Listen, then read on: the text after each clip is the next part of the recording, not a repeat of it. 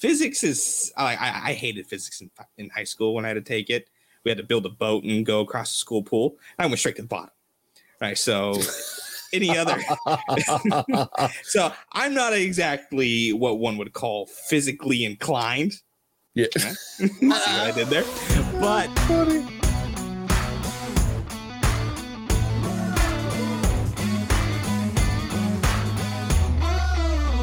Welcome to the What's Our Verdict podcast, where we fashion ourselves cinematic judge and jury. My name is JJ Crowder. I'm here with my co-host, Alec Burgess. Let's get it. Yeah, we appreciate you tuning in. Go ahead and hit that follow, subscribe, like, bell notification button. Tell a friend about us. Tell your family about us. Tell a physicist about us.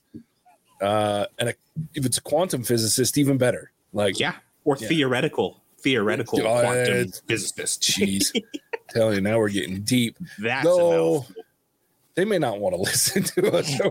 I'm just like, these fucking morons. Those guys are too smart. So yeah, we appreciate it. Go ahead and hit those buttons. We have new episodes coming out every Monday, plus some additional stuff. We do a lot of fun stuff. Plus we have a Patreon, so go check that out. Just What's Our Verdict. We're here to talk today about Oppenheimer. It was released July 21st, 2023. It was written by Christopher Nolan and Kai Bird, directed by Christopher Nolan. It stars Cillian Murphy, Emily Blunt, Matt Damon, Robert Downey Jr., Alden Ehrenreich, Scott Grimes, Jason Clarke, Tony Goldwyn, James Darcy, Kenneth Branagh. Okay, I'm done. And a lot of other people. Yeah, the list goes on and on and on and on. This movie, yeah, I mean, that's our first topic, so we'll just jump into it. Like, the cast for this is ridiculous. So is this a Nolan thing where he reuses people? Because I was sitting there and I was going, Interstellar, Batman. Sure. Yeah, Nolan has been known to reuse. I mean, he'll usually bring in some new people. I mean, that's, I think, part of the reason, in my opinion, this cast list is so big is because he's working with the sheer volume of movie, like, stars now that he's been, working with. But, like, yeah, he does tend to bring in a lot of the same people for his movies. Like, oh God, who makes the little appearance in the end as the president? Gary Oldman playing Truman. Like, because Gary Oldman's been in a few for him. Like, he's got some, but that's a lot of actors. The directors have their picks that they want to go with, and it makes sense. I mean, he's worked with Cillian Murphy a lot. So, yeah. But, I mean, yeah, this cast is outrageous because it just never ends. Like, phenomenal. There's people everywhere. Every new scene, there's someone new popping up. Yeah. Even to the point of, who was the guy who played little Weasel Borden? Dustin Dalmatian or something like that. Like, he's a pretty big name. And he had 2 minutes of screen time. Yeah. And he only spoke like twice, maybe 3 times. But I think, like, and here's a weird piece of it is the cast list, and I'll be honest, I'm sure this is a me thing, but I was kind of distracted at times too, because especially in Los Alamos, like when we were in the New Mexico facility and they're working on the bomb, like, it's such a struggle for me because we'd have our main cast, right? And the people that you're familiar with, they're very involved. But then you'd have a Jack Quaid in the background who had like 2 lines the whole movie. But I know his face. And so I'd see him, like, hey, it's Jack Quaid. Look at that. You know what I mean? And again, this is a me problem because of, maybe it's more than me. Maybe there's people that can relate to this. But I'm such a movie guy that I know faces. And I know even some of the maybe lesser known actors that are borderline A-list or were previously A-list and they've kind of cooled off a little. I see them and I'm like, oh shit, that's so-and-so. Oh shit, look at that. And it got to the point that after 3 hours of new characters popping up left and right with major actors, I was like, Jesus, I'm getting whiplash. Like, just give me some normal C-list actors I've never seen before already. Right? Christ. So, but I mean, it is what it is, right? And to the credit of Christopher Nolan and the ability to get these actors to come play. And I also think there's something to be said for this cast too, because it is a serious movie and it is a serious topic. And you do run a risk by bringing in an unknown that's much, much, much, much, much cheaper, that even if they have 3 lines, those lines may not be delivered very well, right? And in this movie, I think that's one of those give and takes that you have to think about. Something of this magnitude and scale and scope, if you don't have an actor to deliver 3 lines during basically what is, as they call a kangaroo court trial, where there's already a determined outcome, there's a goal to this, inquisition that's happening. If he doesn't deliver his 3 lines correctly, now all the weight of this room is gone, right? So I get it, but it did get a little distracting to me because I'm like, oh, fuck, look at him. Look at all these casts. Look, it's like, oh, there's Rami Malek talking for 5 minutes. It's like, Jesus Christ, they're everywhere. Christmas. Yeah, I'm like, oh my God, it's freaking Adam Kroger. I don't know what the hell to do. Like, it was just. It's Casey Affleck. Yeah, seriously, there's Casey Affleck. He's got 6 lines, and then we don't see his ass ever again. It's just insane, the amount of people that are in this movie that are not even just like A-listers. I think I counted out, there's like at least 8 Oscar-winning actors in this film, and some of them are in it for a minute and a half, and they're done, right? In a 3-hour movie, they're in it for a minute and a half, and they're done. So the cast is outrageous, and it paid off, I think, to a degree, right? Yeah. I would definitely agree that it paid off, but it was still a little distracting. I'm not nearly to the level you are, but the one that got me was Rami Malek, and then Casey Affleck. Yeah. Because you hear Casey Affleck's voice before you see him. I'm like, oh, I know who that is. And then you get to see his face for a little bit. I was like, oh, okay, here's some intrigue. He plays a kind of what seems to be an important character in this kind of McCarthyism era witch hunt. Yeah. But no, you never see him after that. Yeah. Yeah. And so, yeah, you have like this main core group of cast, which is, the Matt Damon, Emily Blunt, Cillian Murphy, kind of centered around them. But then everybody else you see, it was almost like there were no extras in this film, because everybody else you see is a name face actor who stars in something else or has starred in something else. And so it got to be a little bit distracting because it's like, oh, I know them. Oh, yeah. I know them too. I mean, even to the point of Josh Hartnett showing up and playing a minor role. It's like, it took me a while. I was like, I know him. I don't know who he is, but I know him. Yep. And it hit me about halfway through the movie, but that takes away from almost the viewing experience, because it's always going in the back of my head. I'm like, who is this Lawrence guy? I know him, but I can't put a name to him. And then it came to me and I was like, oh, that is. And so then I could get back into the movie. But for, that period of time or whatever, I was going, okay, who is it? Go through everything. Yep. Pearl Harbor. Oh, it's there it is. You got it. Yeah, it was. Well, and they made him look a little different, right? Like he had a little fill out, and it was. But I think the crazy thing is, and the one reason that I may watch this movie again, and there's reasons why I won't, which we'll talk about in a little bit, but the main reason that I would is because I have a theory that I was formulating as I was driving home and contemplating my life after watching this movie. That I don't think that there was a line spoken by someone that wasn't a known actor in this movie. Like and that's why I say, like, the whole delivering a line, they didn't bring anyone that is an unknown or may screw it up. If there was a line spoken, it was and they may not be an A-list, but there's someone that if you look at them, you're like, I have seen them in movies and major television before, right? Because there was like, even like at the end or near the end, when they're in like the Senate hearings and stuff, like you have one of the senators was Ted King, and you had another one that was Harry Groner. And again, they're not huge outrageous actors, but they're like in a lot of stuff, like hundreds of credits. Like if you look at Harry Groner, I think he's got like 102 credits, acting credits to his name, plus some producing credits and some writing credits. So I mean, it's the guy's been in a lot, and you look at him like, I know that face. I may not know where I know it from, but I know it. And if I'm thinking back, I don't think there's a line delivered in this movie that doesn't have a face to it that you're like, no, you may not know right off. You may not be able to name them. Like, I've seen that person before. So now that I'm kind of like thinking back, I think you might be right. Yeah.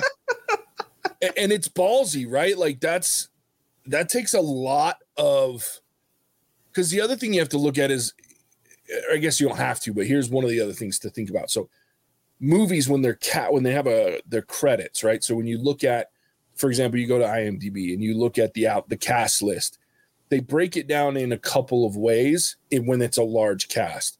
They'll do speaking cast, and then they do all other cast alphabetically listed.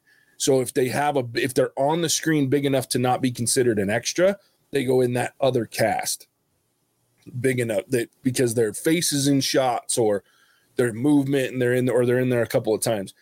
Just the speaking cast, so the first part of the list is like outrageously long. And every one of them, as I'm going down, I'm like, I recognize a lot of these faces and names. I got on and I'm just like, oh my God, yeah, it's crazy. So kudos. I mean, it's an interesting take, but yeah, very distracting to me. So yeah. Interesting. Now I'm going to have to watch it again. Thanks. I know. I'm sorry. You're the worst. Yep. So like the content of this, right? So we see, which I think was really cool, telling the story of, physicist and the kind of cinematic shots of what was going on in his brain was really cool. Kind of distracting, bit annoying because I was like, I really don't understand how this thought process is going. But through Oppenheimer's brain was really cool. But I can't get over the fact that physics drives me nuts, JJ. And it stems from the fact that like physicists seem to have all the answers, right? They know exactly what's happening. They can, predict events or tell you exactly how everything was made all through physics. Physics is perfect. But you mentioned the fact that, a bumblebee can fly, despite the fact that physics says it can't. And they get so fucking upset. Yeah. Yep. And so it drives me nuts when I see this as like, theoretical physicist, or, we're going through all this experimental stuff. This is how we discover everything. And I'm like, your science is inherently flawed. Because nature gave you the double pump, flip the bird. And your response is to ignore that and say it's still the right answer. Yeah. Like physics is, I hated physics in high school when I had to take it. We had to build a boat and go across the school pool. I went straight to the bottom. Right. So any other. So I'm not exactly what one would call physically inclined. Yeah. See what I did there? But funny. It just doesn't make sense to me. And I think it's just almost silly. Right, that we have this entire science that, will say, oh, this is how the universe was created. We can get down to the very nitty gritty details. And I'm like, well, are you actually getting anywhere? Or are you just making shit up? Because that bumblebee over there is saying, fuck you. And it's funny. I don't understand. Yeah. Are these laws of physics that they see as binding actually inhibiting, science or knowledge to go anywhere, because they're like, oh no, that's a law of physics, we can't do that. And Mr. Bumblebee over there is going, fuck you, I'd do it anyway. That's right. Like, so it's an odd science from my point of view. Look, I think science is odd anyway, period, because I'm dumb. And I don't like like it was funny. Like I learned some shit watching this movie. Like when they're talking about black holes, like I didn't know that the whole idea was when it burns out, like the gravity starts to win the battle, right? Between the burning and the fire, and then gravity's pulling it towards itself, but then the fire's like outreaching it. And then when the gravity starts to win, that's when a star starts to die, and the pressure builds and the pressure builds. I didn't know that shit. So I was like, oh, that's a great way to explain that. Like I've never heard that before, but I don't care because I don't give a shit about that. Because I know that, and it's not because it's not cool shit. It's not that it's not important things to know, but I am too stupid. And I know this about myself. I am not smart enough for that shit to be important to me, because by the 5 minutes in, when they start talking science in this movie, I'm like fucking tuned out. Cause I'm like, I have no idea what you're talking about. But I did laugh at the fact, like I'm with you in that. I think one thing about scientists, and I have a couple of them in my life, and I mean, I literally have a family member that works in a lab. That's what they do, is they run tests and they do science all fucking day. And I laughed at a moment when they first come in and they tell Oppenheimer that somebody had split the atom. And he's like, that's impossible. The math doesn't add up. And he's like pissed. Like, and he goes over and starts doing this big giant math problem on the board. He's like, see, it doesn't work. It can't happen. They're like, yeah, but it did. And we just recreated it over Go here. next door. Yeah. And I was like, that's so, and to me, that's like science. The issues that I've had, like scientists are always like, because in my mind, you hear two sides of science. And I laugh because they kind of point out there's a theoretical and then there's the actual what we've done. But they both have this tendency, at least in my experience, to be like, well, we know what's happening. We're smart. We figured it out. This is how it is. But science is constantly finding out new shit, right? Like, and they can't figure their own shit out. I mean, Pluto's been a planet, not a planet, at least 7 times in my life. So it's like, what smoking is good for expecting mothers, right? Like the science says so. Yeah. Just kidding. We messed up. We fucked up big time. Yeah. Yeah. And I mean, and then it's like, well, there's no way that life exists anywhere else. But then we get the government saying that there's fucking aliens over the last 2 days. You know what I mean? I'm like, fuck, I don't. It's such bullshit. You know what I mean? Like, and that's the part that I'm like, wow. But yeah, physics, like, dude, I didn't even, you say physics in high school. Dude, I barely got out of friggin' algebra. Like, there's no way. Algebra and chemistry is as far as I got.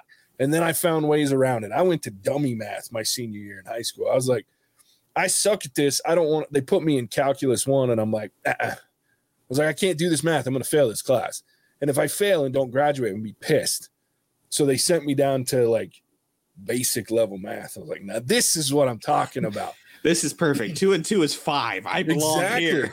I know these people. These are my friends. And then like I went from chemistry and they wanted to send me to like, it wasn't physics, but it was whatever, some other level of science that was above chemistry. In chemistry, I barely got through chemistry. Like, and I worked my ass off to pass these classes because everything else in my life, I never had to study. I would just go in and take tests. Science and math, and science because it had so much goddamn math. Math is my real problem. Science is so attached to math that I'm like, fuck them both. I can't do it. So I watch a movie like this, and every time they start yip yapping about scientific bullshit, I'm like, well, you just blow something up already. I don't fucking know what you're talking about. Right? So yeah, physics is dumb. Well, it's even funny too, because that was kind of the running joke throughout the movie was Cillian Murphy's math sucked. Yeah. Like he was terrible at math. Yeah. He was the point telling those two, you do the math because yours is better than mine. Well, and then even Einstein. I mean, this is fucking Einstein, and he's like, yeah, me and you, that's one place. The one thing we have in common. Dude, my math sucks. So I'm like, hold on, like this is fucking Einstein. Like his math is what people base smart shit on, and I'm like, fuck. If you guys are bad at math, like how much did you two fuck up that we just take for granted? Yeah, like, if your math is bad, I've never done math in my life. I've only done math, like MAFF, math. I've never done math because fuck. Yeah. So, I mean, that it's one of those movies too. You're sitting there going, I'm stupid. Like, yeah. and you got that many geniuses in one place. I'm like, fuck you. There's no fucking. It'd be like, build a bomb. I'd be like, you got any gas? Oh, shit. I love it. Okay. So I'm going to call this topic the power of Nolan. I love it. It's double-sided, though. Okay. There's two sides of this piece. We've already talked about the cast. That's one aspect of the power of Nolan. Like Christopher Nolan right now, it doesn't matter what he does. He pulls cast. Like ever since he's done some great movies. Don't get me wrong. Like some of the best movies of our time have probably been Christopher Nolan involved, right? Depending on how much, like what you like. But on the flip side of the power of Nolan, you get a movie like this too, where I'm 3 hours in going, Jesus fuck, this movie is still playing. And then there's like Nolan, there's no in between with Christopher Nolan movies. It is balls to the wall or extremely subtle, right? And this movie to me is like so balls to the wall the whole time. One of the things that I was going to talk about is like Nolan going out extreme is the sound in this movie. Like sometimes it worked really well. Like you're like, okay, like when you were talking about like the scenes of like the atoms and the fire molecules and things like popping off and making noise, and that shit was really cool. But then there were spots where like it would go really quiet, and I felt like I was watching a horror movie because the whole fucking theater jumped at least a dozen times. This, I'm sure you shit yourself at least a couple times, because like, and there was one really bad at near the end of the movie where he's in the trial, and we just got done with these dueling nastiness. We see Robert Downey Jr.'s character losing his shit at the lawyer, the whatever, the kid, Heinrich, Han Solo guy. Solo. And then you have the lawyer that's going off on Oppenheimer, and they're kind of bouncing back and forth, and then Oppenheimer kind of loses it a little bit, and everything goes really quiet. And then there's this like crash, like noise of like somebody slamming the desk or something. Dude, I peed a little. It was so jarring. But he did it so many times in this movie to where it was like weird noises, super loud, really quiet, super loud. Then I'm like, I get what you're trying to do. Especially when it came to the Oppenheimer character. Everything was super loud to him, or it was super quiet. And so I get that, but I think it was overplayed. And I think that's one of the dangerous things with Nolan is the guy knows how to do interesting things in film. But I believe his head's I think he's so popular that people will let him do whatever he wants. And I'm going to talk more about this as we get to the next topic. But they don't, it's like the question of at Jurassic Park, right? They wondered so much if they could do it, they didn't stop and think if they should. He is so good at things like that he just does them, and people let him because it works, and we love majority of his movies, and so he gets away with it. But by the end of this movie, I was like, if he goes super quiet and super loud one more time, I'm going to lose my shit, because it's not doing anything for me anymore. Now it's just like jarring and it's uncomfortable. And I'm like, okay, I get it. The guy's got fucking crazy brain because he's so smart and he's taken on so much on himself that he's either trying to find the quiet or he's lost in a tailspin in quiet, or everything around him is so loud that he can't think straight. And I'm like, I get what you're saying, but don't do it every 10 minutes for 3 hours. It deludes the point, in my opinion. But I like it because I kind of agree in the sense that he's got the kind of green light when it comes to sound, because he did Interstellar, right? Yeah. And that plays really well with the sound and the balance, and how you have, like super, super quiet, and then the next it goes and just rockets off. Yeah. So it's great. And he's done that throughout, like even Inception had it, and even the Batman trilogy that he did. The same thing. His sound is one of his big, big points. But yeah, I about lost it several times because I was like, oh shit. Yeah. And if you're doing it that frequently, it doesn't make a lot of sense. Yeah. to the point where I was like in the quieter moments. I mean, I was tense because I was like, when is it going to happen? When's it going to happen? Yeah. When's it going to happen? But at the same time, it like a couple of times, great. And pick your spot. But when you said like the back and forth in that last little bit, I was like, okay, now it's just being overplayed. Yeah. To the point where stop it. Yeah. Dude, I was sitting next to this older lady, and I say older, and I'm not trying to be, but she was old. And I was like, Christopher Nolan's going to fucking kill her. Die. She jumped, like we're in the recliners, and she's all kicked back with her blanket. I was like, fuck, if I had a blanket on, I'd fall asleep right now. But she's like kicked back and comfy. Her husband's next to her, old guy. And I swear to God, there was like halfway through the movie when it got really ramped up, and there was like especially that one at the end that I was talking about in the courtroom thing. That one hit so hard that I jumped. She came out of her chair, I swear to God. Like I was like, she's gonna die. And it was unnecessary. And I think that's the worst part is when it first happened, the first couple times it happened, I was like, I like this because I'm getting to feel that kind of how the sound is impacting him, like in how he's feeling. But then it got to the point where it was just overdone by the end of the movie. And I'm like, ugh, I just can't do it. Stop it. Yeah, just stop it. But I swear I thought he was going to kill the lady next to me. But the whole theater jumped. It's like I was watching a horror movie. Like people were jumping all over the place because of that shit. So it was interesting. And Nolan's not the only one that suffers from this power of whoever. Scorsese's another one. And I always start to go, uh-oh, when we get someone that's got the balls to put a 3-hour movie in a theater. Because look, I love movies. We've seen a lot of long movies. 3 hours is hard. I don't care how good your movie is. 3 hours. It's a rough go. You feel it. Like it's not like you're like, oh yeah, 3 hours is good. I mean, even Tenet was 2.5. This movie is a solid 3 hours long. And at 2.5 hours, I was like, this is fucking 3 hours long. I was hurting. And I didn't pee. I didn't eat it. Because I was like, I don't want to miss anything. It was long. Like the first 2 hours and 15 minutes of this movie felt like 20 minutes. Yeah.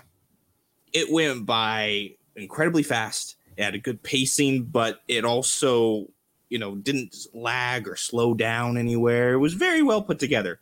Yeah. The last 45 minutes of this felt like all 3 fucking hours. Man. To the point where I was, because, nice movie seats now with the recliner and everything. Like my legs were popping off the footrest and scratching my knee and popping back up on the footrest and kind of seeing if I could sneak a peek at my phone real quick and see who had been texting me throughout the movie. Yep. Because I was like ready for it to wrap up. And it just kept going and going and going. And I was sitting there, I was like, I was almost like, we need to cut this somewhere. And so I was thinking about it. And there's a lot that you could cut. Yes. To put it on the cutting room floor, you still don't lose a whole lot from it. Mm-mm. Like, and I can't believe the words are coming out of my mouth. But the whole kind of like side story with Florence Pugh didn't necessarily need it. Nope. I mean, love a good nudity in a film, but I was sitting there going, I was like, you could have cut all of that and made it about 20 minutes shorter. Yep.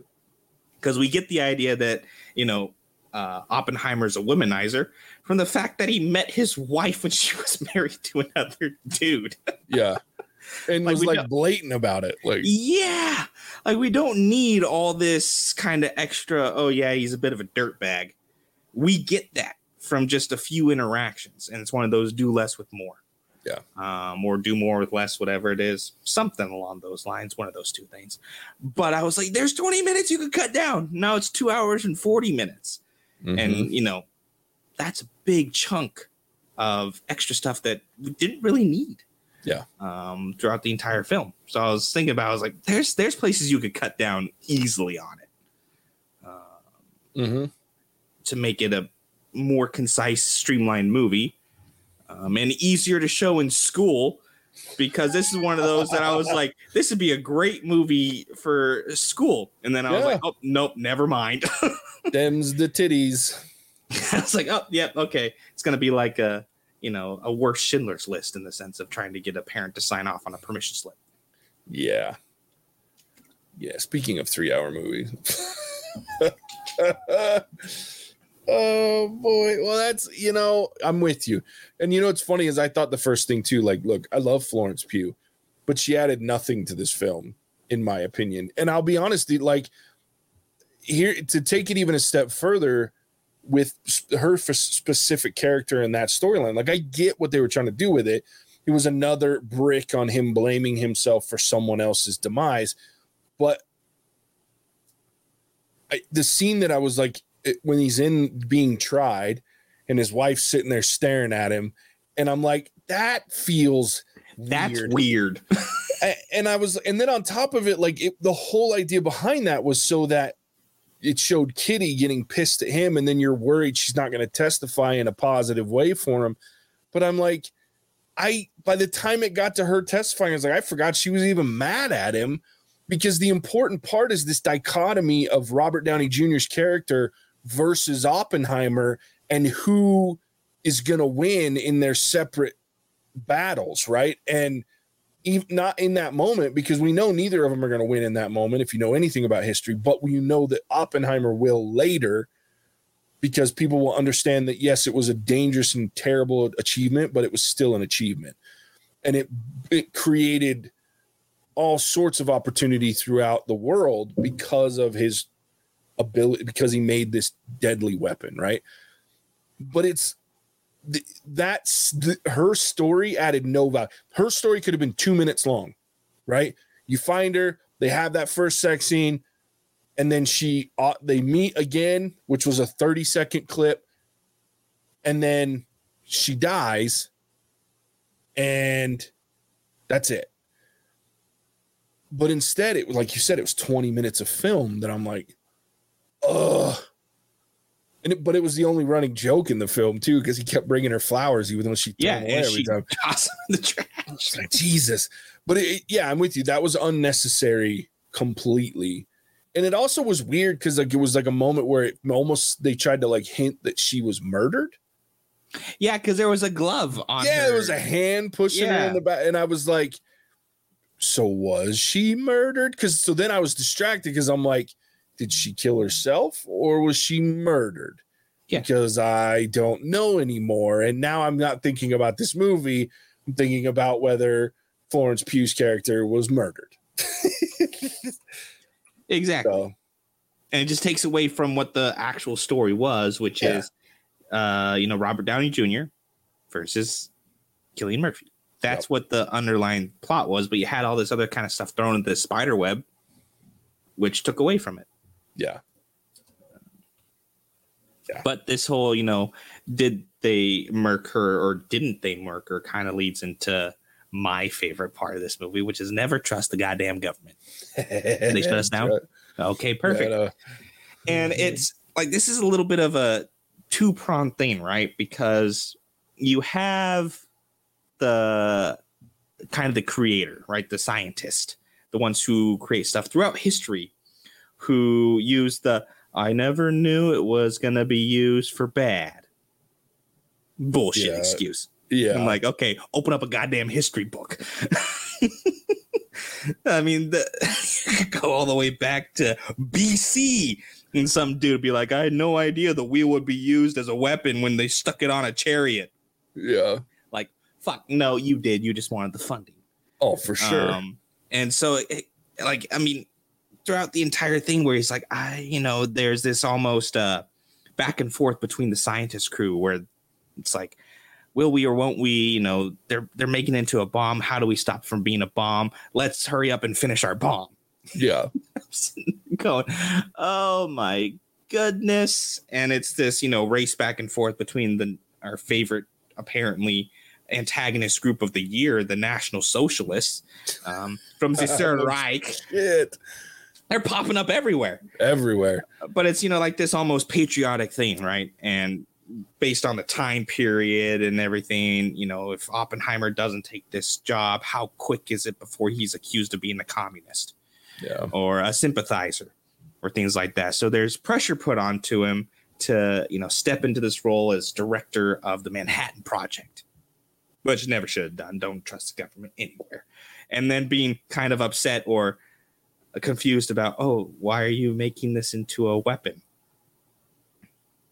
Yeah. Open up your goddamn eyes. Yeah. Never trust the government. No. They never have anybody's best interest involved except for their own, which never will align with the people who put them in their position of power. Throughout the entire thing, and I was sitting there, I was going, this could all be solved real fucking quick. Cut off scientist funding from federal sources. No shit.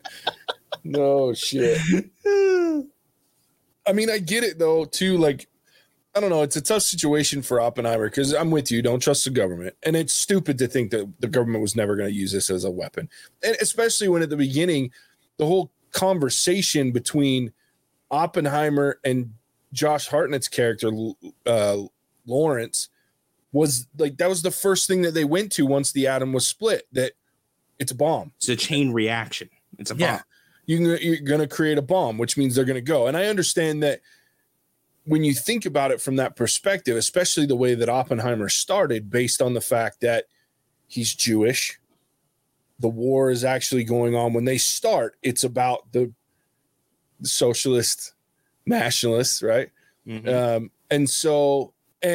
that connection with his Jewish heritage to the National Socialist. And so I understand why he started, and then it shifts when the war's over, because that's the part that most people don't.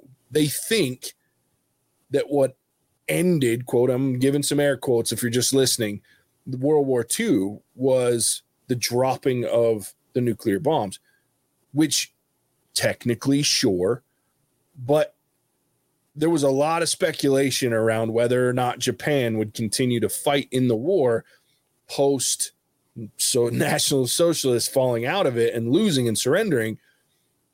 And if they're the only country left fighting it, I don't think they continue. I mean, I think they may have fought a little bit longer, and I understand that soldiers have been involved, but now is where that balance of, oh shit, do I keep making this bomb? Because do we really need it, right? I don't know. That's a tough one. But the government wants it, so we keep doing it. And that's where the trust, you kind of got to go, But he's already up shit's creek at that point. So exactly. And I did like the way that they presented it, almost to the point of, it's not really about Japan anymore, right? Japan is our testing ground. We're fully focused on the Soviets. Yeah. But at the same time, it's also going on, like, you have the scientist or the creator, right, who's going, it's all about the science of it, right? Does it actually work? I have to know if it actually works. And at some point, you gotta be like, okay, in your theory, it works, but there's that near zero chance that you're gonna set the atmosphere on fire. Yeah. Like, is it worth it to kind of push forward? And best result or best end result from a scientist point of view is, one, it works, and now it's going to be used as a weapon. Yeah. And you've fundamentally changed the way that the world is going to work and view this, right? Worst case scenario, you set the atmosphere on fire, or possible other best case scenario is it just never ends up working. Yeah. Because they did get to that point where it's not completed, but we don't really need it anymore. And you see that kind of battle within the community where people are like, hey, we're signing this petition. We don't need it anymore. But poor Oppenheimer's like, you're the one who started this. Like, it was your letter that let him know it could be used as an explosive. Like, thanks a bunch, jackass. But it comes back to, stop trusting the government to do anything. Especially do the right thing. Do the right thing, yes. Yeah. Because 100% they're not going to do it. No. And then they're going to hang you out to dry, which is exactly what they did to Oppenheimer. Oh, for sure. Thanks for creating the, mass destruction weapon we were hoping for. Toodles. Yeah. Yeah, good luck. Yeah. I don't know if Truman was that much of an asshole in real life. Yeah. I don't know much, but don't let that crybaby back in here. I was like, yeah, that's the other problem with biopics that I have though too, is like how much misrepresentation is there? Because I'm sure there's a lot that's very accurate, especially about Oppenheimer himself and his family and his relationships and things, because there's been books and there's been firsthand accounts. We're not talking about historical shit that nobody's around anymore, or there's no modern storytelling, right? Oppenheimer, I mean, this is stuff we have firsthand accounts all the time that you more or less can trust to a degree. But I feel like they made Truman this like prick and Truman was a prick. Don't get me wrong. I mean, this is Truman we're talking about, but I don't know. Like that felt like, don't let that crybaby back in here. Like I could see the conversation being awkward in the Oval Office. Cause like it's two competing opinions and ideas. Right. And one's the leader of the free world and the other is this scientist that obviously has some regrets for what he just helped the country do. But it just seems extreme. Don't let the crybaby back in anymore. Yeah. And like I could see the hanky bit, right? Where he's like, I feel I have a bunch of blood on my hands, and he hands him a handkerchief, like, here, use this. Like nobody remembers who built the thing. All they're gonna remember is who dropped it. Yeah. Like I could see that being almost word for word taken from a recording. But it was the don't let that crybaby back in. I'm like, yeah. Was Truman that much of a dick? Yeah. So I just Googled it, and apparently the hanky thing did happen. For real. Like he did say, I feel like I had blood on my hands, and he handed him the handkerchief. But the crybaby thing didn't happen as he was leaving. What they said is it was his aides, like the president's aides, said that he used to describe Oppenheimer as the crybaby scientist. Okay. So they had to throw that in there based on that rumor that came out of the White House aides. But who knows? And I'm sure that there was some hinting and intimation, because look, Truman was he was more or less a warmonger. If you really want to get down to it, he just came in at the end of a war instead of the middle one. So but yeah, so and it goes just one step deeper. Like, don't let the government tell you what to do. Yeah. Don't do it. Yep. Never ends well. Never ends well. Nope. They're going to kill you anyway. I did find that joke kind of funny with Matt Damon. Yeah. Where someone was trying to leave. Oh, we'll just have him killed. Yeah. I'm just kidding. Yeah. I was like, are you though? Like, you're not. Top secret stuff only says stays top secret for so long if it gets out. Yeah. Right. And I was like, I don't think you're really kidding all that much. No, I don't think you are either. Well, and that was another piece of this whole thing, that the story that it isn't a topic, but we just touch on real quick too, was like the fact that Oppenheimer gets blamed for the fact that Russia all of a sudden has a bomb, and all of a sudden this stuff leaks. Well, come on, man. Like, they're not the only scientists working on this stuff. And even if someone like they had the British dude that was like, turns out to be the spy the whole time, but we still are going to impeach freaking Oppenheimer. But it's because he was dissenting. You know what I mean? It had nothing to do with the fact that nobody actually thought the man was a Russian spy or even a communist. They just didn't like the fact that he was dictating policy that didn't bolster their ability to use nuclear weapons the way they wanted to. Like, that's the part that I'm just like, that's where for me, like the government, I'm like, the government will always want to do the thing that's the worst. You know what I mean? Like, they don't give a shit about, it's the reason that we don't have, look, I'm not a socialist, but like nuclear power, if done right and done carefully, if all the world's minds got together, there's no reason we have to fight over fucking grids anymore. You know what I mean? Like, if we did it right, it has that ability. Hydrogen power also has it's just, what are we doing? You know what I mean? But they, like you said, the government doesn't want that because then they don't make money. And it all comes back to that money. But I mean, yeah, it's I mean, the whole kind of cooperation thing probably never going to happen, right? No, but you could still do it on a smaller scale. Sure. Yep. And you have places in, let's take United States, for instance, because I love to pick on our own government. You have places in the United States where it's worse than third world countries, or what we would consider to be third world countries. But there's no reason to go in there other than to get votes every 4 years. So nothing ever gets fixed or changed. And in the 1940s, 30s, 40s, like you're coming out of the Great Depression during this time where this, Manhattan Project is going on. There's a lot of resources in there that could have been used to a different purpose. I think the number that Matt Damon put on it was like $2 billion. Yeah. In 1930s, 1940s currency. Yeah. Like that is a shit ton of resources that could be going to anywhere else. Yep. Stupid. Yeah. So what we live in though goes to the bomb. Sure. Have you ever watched the movie In Time? I don't think so. It's really bad, actually. It's got Justin Timberlake is one of the leads in it. But like the story itself is interesting. You should watch it. Is this the one where they exchange time? Like yeah, and they have like the blocks in their wrists or whatever. I have seen that. I saw that at school. It's kind of a weird, terrible ass movie when it comes to like the acting and stuff. But the premise around it is very interesting. Oh, it had Cillian Murphy in it, by the way.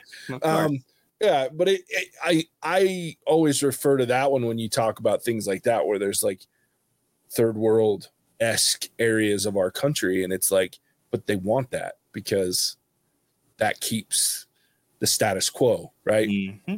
Whereas if everybody had 1 million hours, like they talk about in that movie, the whole system collapses because nobody goes out and works and nobody does. It's a system. Yeah. It's a, anyway, but nobody wants to hear that. System, please enjoy your stay. Yep. Yep. All right. Before we get drowned in a bathtub, let's move on to the next topic. I keep looking over my shoulder just to make sure the door is still shut. I just keep waiting for my fucking computer to turn off again, like it did last time we shit on the government for an hour. I have one more thing I want to talk about before we get into the last topic, because the last topic I'm going to unload on this movie in the negative side of this whole thing, because I've been pretty positive so far. I'm proud of you, JJ. You've been exceptionally positive. It's been very hard because this movie's a conundrum for me. Anyway, so Robert Downey Jr., Cillian Murphy, outrageous. And Matt Damon. Like, dude, if anybody had any doubts about Robert Downey Jr. being able to act outside of the Marvel universe, fuck off. Watch this movie. And I've loved Robert Downey Jr. for a long time. I watched him because I'm old enough that I watched him before he was hauled off to jail for drugs and prostitution. And then I watched him post that, and then he got famous for Marvel and he got his career back on track. But the guy can act, and he's been able to act for a long time. And this to me is like one of his greatest performances ever. Like when he's in that end going off on that dude, and he's like, oh, dude, the last 20 minutes of this movie with Robert Downey Jr. and then Cillian Murphy, the two sides of the coin. Robert Downey Jr.'s character just does not stop talking, and he's raging and going off. Then you have Cillian Murphy, who's trying to defend himself, but do it in the right way. He's being quiet and thoughtful, and he's only defending himself when it's absolutely necessary and kind of going a little nuts. That dichotomy of those two characters and how well it was pulled off.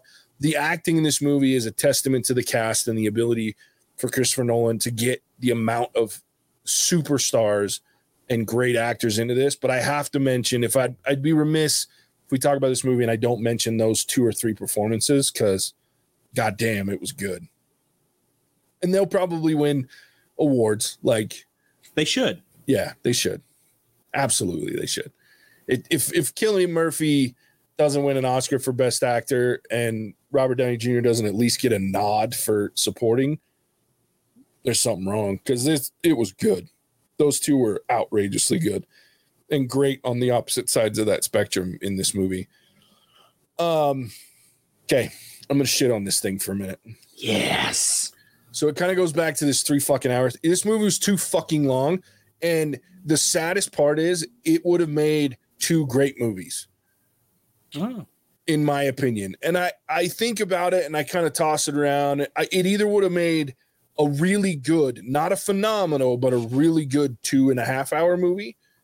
Or if you made 2 hour and 45 minute-ish movies and added a little bit to both sides, and you could have done it in 2 parts where it's like Oppenheimer, the bomb years, and then Oppenheimer post-bomb, because I want to see more. We rush through the post-bomb years with Oppenheimer.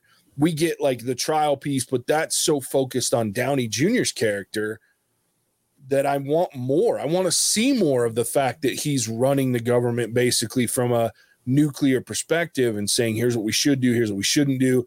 He's shitting all over people that are trying to get money and make an impact by saying, we don't need, like, you can make the bomb out of this and the bomb out of that. You don't need isotopes. So it was just really interesting to me. I want to see more of that. So I would have liked to see 2 movies, and I know that doesn't do anything for anybody these days, but I think this movie, or even like because what I would love to see is, if you're going to do this movie, separate it a little more and then have like an intermission. Tell me you got 15 minutes to go take a piss and refill your soda, because I'm telling you, no matter how good it was, and then the movie was phenomenal, the acting was phenomenal, the storytelling was great, but 3 hours is too much. And I've been thinking about it since watching this movie, because there's not a ton of great 3 hour movies. There's not a ton of 3 hour movies out there. There's lots, but there's not a ton of great ones. And most of them are a little older. But I don't remember there ever being a 3 hour movie that I was like, yep, that was worth 3 hours. Even Endgame was 3 hours. And I was like, it's too much. And I love Endgame. I thought all of those first phase of Marvels were really good. And Endgame was a great culmination. But it didn't need to be 3 hours, because I felt all 3 hours. You know what I mean? And this movie was no different. Even you brought up Schindler's List. Amazing movie. One of the best movies ever made. It's too fucking long. 3 hours it's just too long. And I feel like as I was watching this, the only thing that was good enough to keep for me to go, okay, I get why you didn't want to make 2 movies, was the tie back to the conversation with Einstein that made Cross think that he had turned the science world against him, even though it was Krauss just being a fucking cuckoo for Cocoa Puffs and a little bitch. But like, you could still do that without that. I realize that's the linchpin, is we end the movie with their actual conversation as opposed to what he was wondering that they had said. But it's like, you could have done that anyway without a 3 hour movie. And I don't know. I don't know what the right answer there is. I mean, the movie's going to win awards. It's a great movie. It's going to win awards. It's a great storytelling. It's great filming. I just think that the downfall of this movie is the length and the fucking bloated Christopher Nolanisms that are throughout this movie. And it bothered me, and it started to wear on me. By the time I was getting tired of being in the film was when I started to really notice, like, fuck, what a Christopher Nolan thing to do. Fuck, that was unnecessary. And then I started picking it apart because I'm like, let me out of this fucking movie. So I don't know. But that's my problem with this movie. It hurts it a lot, in my opinion, is the length. Oh, yeah. Because it drags. I agree. And I think I'm trying to re-echo what I said earlier. Like, the first 2 hours and 15 minutes, like up until we see the completion of the bomb and they leave Los Alamos, did not feel like it was that length of time. It was quick. It was going. It was the last 45 minutes. Yeah. And even that great scene, like going the back and forth, like you're moving up to the climax, I was ready to be done. Yeah. Yeah. And so I missed out probably on quite a bit just because I watched this. So the Sunday after I got back from my trip. And so I was doing 14-hour days. 14 to 16 hour days, flew black Saturday night, racked out, woke up, and pretty much all I did was go see this movie, sitting at 7 p.m. at night for 3 hours. Like, we didn't get out of theater till, a little bit after 10. And I was, was kind of doing the same kind of torn thing. Like, this was a great movie. I loved it. And I hated every second of it. Because, I mean, there's stuff that you could cut out. You could shorten that first initial, like the Los Alamos piece. Yeah. You can shorten that down a bit. You can cut here, cut there, so that by the time you hit the end, it's not dragging. Like 2.5 hours, perfect length for this. Yeah. But yeah, I mean, it's hitting that 3 hour mark. Yeah. It's long. I think you're right too. I think you actually succinctly explained what pissed me off about this movie and why I'm so irritated by the 3 hour length. It's not that it's necessarily 3 hours. It's that when I start feeling the 3 hours is the best part of the movie. Yeah.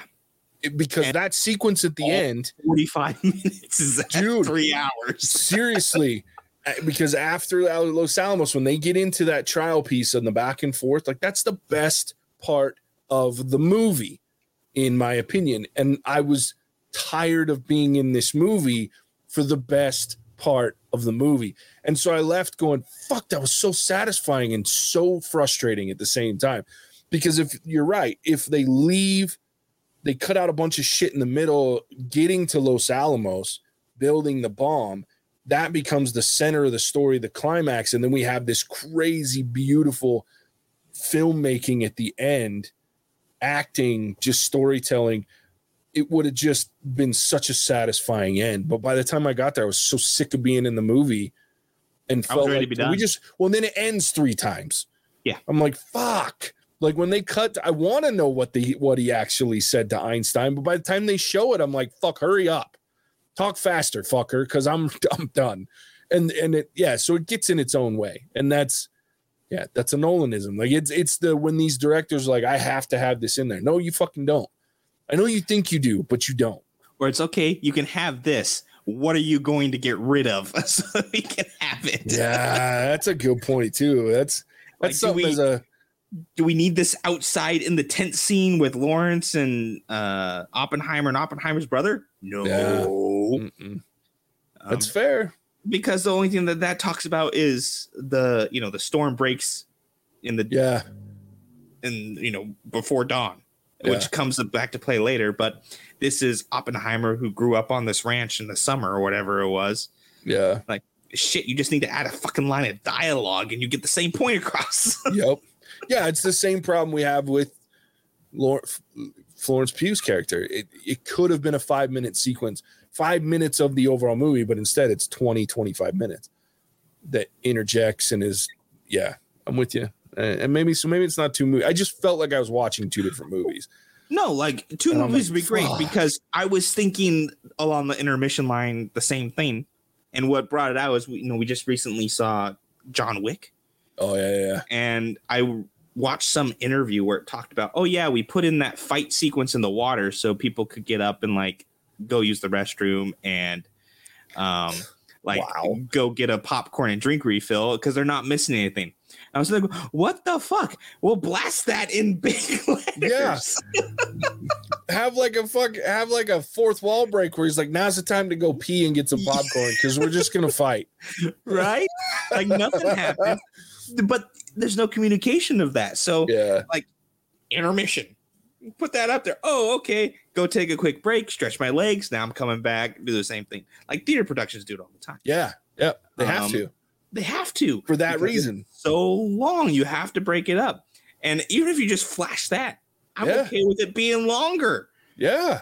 So that I can get up. I know I got 10, 15 minutes, whatever it is. Go get a refill, go stretch my legs, use the restroom, whatever I got to do. And then come back and refreshed and ready to go. And if you're able to, kick it off like in Los Alamos, now we're kicking off the trial sequence. Mm-hmm. I'm fresh, ready to go for the best part of the movie. Thank you very much, Mr. Christopher Nolan. Yeah. I'm with you. I mean, yeah.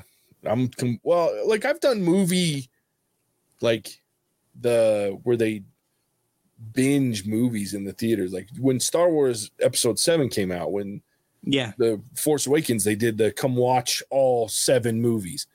Well, you better goddamn believe I fucking did that shit. But you get to stop in between each movie, and you get to, like, they have a big 2-hour break between episode 6 and episode 7 where I go. So I spent almost 24 hours in a fucking theater, but I had breaks, and so it was manageable. Yeah. Fuck, 3 hours is a lot, dude, and it needs a break. I'm with you. If you're going to do a 3-hour movie, fine. Give me a 10-minute break. Mm-hmm. And make it an obvious break. Yeah. Shut the fucker off. Like, stop, pause, get up, take a piss, stretch your fucking legs. You still have an hour and a half left. Yeah. Like, this is the time to take a break. Not, oh, yeah, we put in this fight sequence that really doesn't do anything because this is the time to go up and, refill your soda or whatever. I was like, oh, geez, thanks for the heads up, bro. Yeah. Yep. Fuck, it's hurtful. All right, let's rate this thing. Let's do it. I'm going to go first, get it out of the way. Okay. Look, like I said, this movie's going to win awards. It's going to be talked about for a long time because it's a little different in the size and scope of the cast, the size and scope of the story, the amount of just phenomenal acting that did happen in it. It was great. I was bought in. I was like, it was intriguing. It was visually stunning. It was, even though some of the sound shit pissed me off, it pissed me off at the end of the movie when I was already done being in the theater. That's when it started to bother me. It's a well-made movie. Christopher Nolan has knocked it out of the park. It does get in its own way, though, at the 3-hour time limit. It just does. It's too fucking long. It's bloated. It is a wonderful story that just didn't need that much time involved to tell the story and tell it effectively. I'm with you. It could have been 2.5 hours, 2 hours and 40 minutes, and it would have been a better movie. It might have been, I might be giving it a 5 if it had done that. As opposed, that 3-hour mark and the fact that there was a bunch of things that were just felt like bloat because Nolan's like, I'm Nolan and I'm going to put a 3 hours worth of fucking film in there. That's what that feels like. So it pisses me off. So I'm going to give it a 4. But it's a phenomenal movie. It just feels like it didn't need to be what it is to be able to be effective and good. So 4 for me.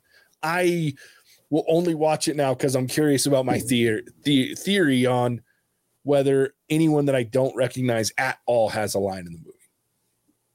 All right, Alec. All right. Yeah, so I'm going to echo quite a bit of what you said. Too fucking long. Okay. But I believe this is the best written movie that has been in theaters since COVID. As far as story goes, as far as spectacle goes, phenomenally well made. This is a movie that is going to, like you said, win awards. It's going to be around for a very long time. I personally think it's going to be shown in high school classrooms when they're talking about the Manhattan Project. Mm-hmm. At least portions of it, maybe the whole thing. 3 hours is a long time to sit through, but it's something that is going to be shown the same way that Schindler's List is, or Saving Private Ryan. Mm-hmm. These movies are shown around this time period. This is going to be one of them. I enjoyed it up until the last 45 minutes when I was sick and tired of sitting down and, I was hungry. I was ready for dinner. Mm-hmm. A lot of things that I think could have done to improve this film, from cutting out Florence Pugh's character. Sorry, Florence Pugh, amazing actress. Didn't need to be in here. No. Cutting out a lot of the little, parts that kind of tied it all together, but weren't necessary things to do with the ranch and Los Alamos. There's enough time in there to get rid of the sequences and cut down the movie time. The sound stuff was annoying, but I almost have to wonder if a guy as brilliant as Oppenheimer was like autistic or Asperger's. Sure. And this was Christopher Nolan's way to show of how he was interpreting his world, which would be really cool.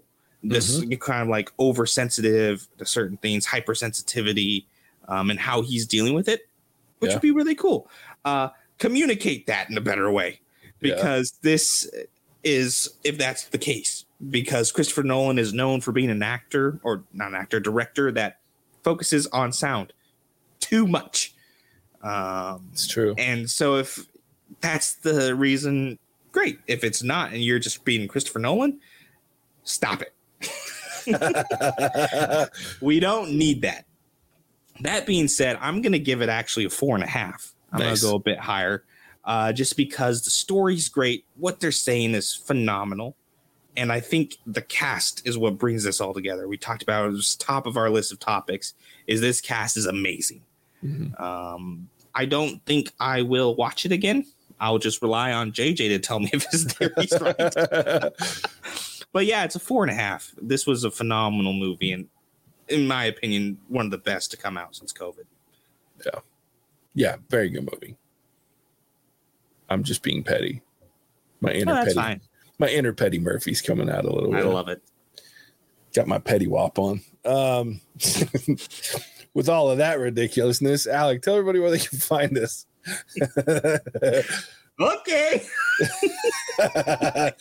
Thank you for tuning into our review of Oppenheimer.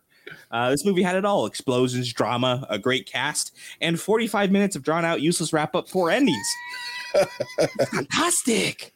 It made it. If you made it to this point in the video, which also had explosions, drama, a great cast, me and JJ, and 28 minutes of drawn-out content, go ahead and drop us a like or a comment and let us know if your verdict, our verdict matches with yours. Yes. Words are hard. Very.